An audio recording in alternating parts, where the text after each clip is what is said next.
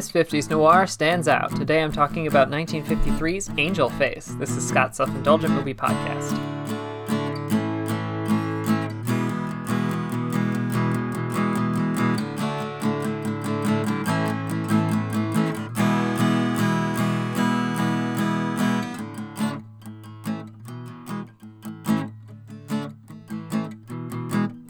Hello, movie friends. Welcome to Scott's Self-Indulgent Movie Podcast. I am Scott, and today I am highlighting an old noir that I finally got to see, which is Angel Face from 1953, directed by Otto Preminger, and I really enjoyed it, and I think it's kind of interesting to look at from a long vision of film history, so without further ado, let's get started. There's a gut reaction that old movies are boring. If you show someone a black and white movie that wasn't made in the last 30 years, they will switch off. And I get it to a degree. Many older films have stuffy line deliveries, plots we've seen 1,000 times in more modern films, and lack the spectacle of modern blockbusters. What you might not realize, though, is that a lot of noir thrillers made their bones by featuring an incredible number of plot turns, such as today's movie, Angel Face. Robert Mitchum starts as Frank Jessup, an ambulance driver who answers a gas poisoning call. A call that brings a beautiful and volatile young woman named Diane into his life. But is Diane an injection of new life into Frank's humdrum day-to-day, or something more sinister? As you can probably guess from that intro, Angel Face falls into the femme fatale noir trope.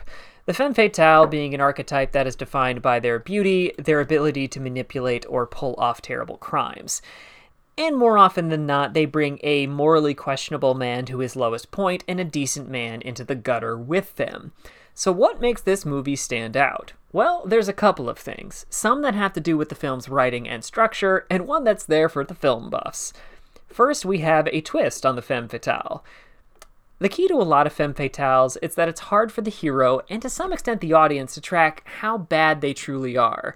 For instance, the male hero may know that they're shacking up with a married woman and that they're trouble, but she may seem unsatisfied in her marriage or insinuate abuse. There's shades of gray. But Jean Simmons, Diane, is suspect from the jump and only reinforces her villainy throughout the film. Thus, instead of the hero trying to figure out whether or not his beau is sincere or sinister, the movie centers around Frank trying to navigate her lies and how his life has become intertwined with hers. It also means Jean Simmons can own the screen as the subtle and not-so-subtle Diane. Also, so much happens in this movie. For a 90-minute movie, an awful lot happens in Angel Face. We've got murder plots, tons of characters weaving in and out of the story. Hell, a trial happens, including a verdict, and the movie still isn't over. And I can understand why.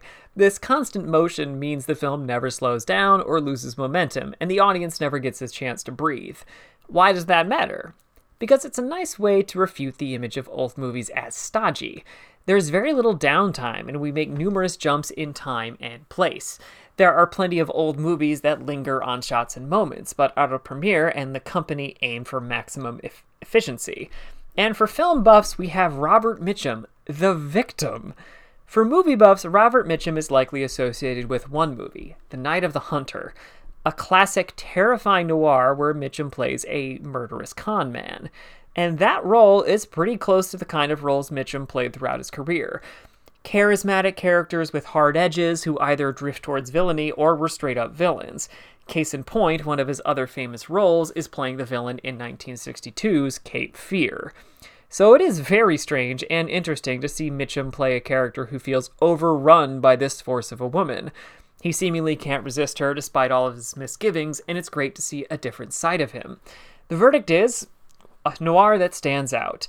Though it could easily fall by the wayside, Angel Face has enough novel twists to make it interesting. 7 out of 10.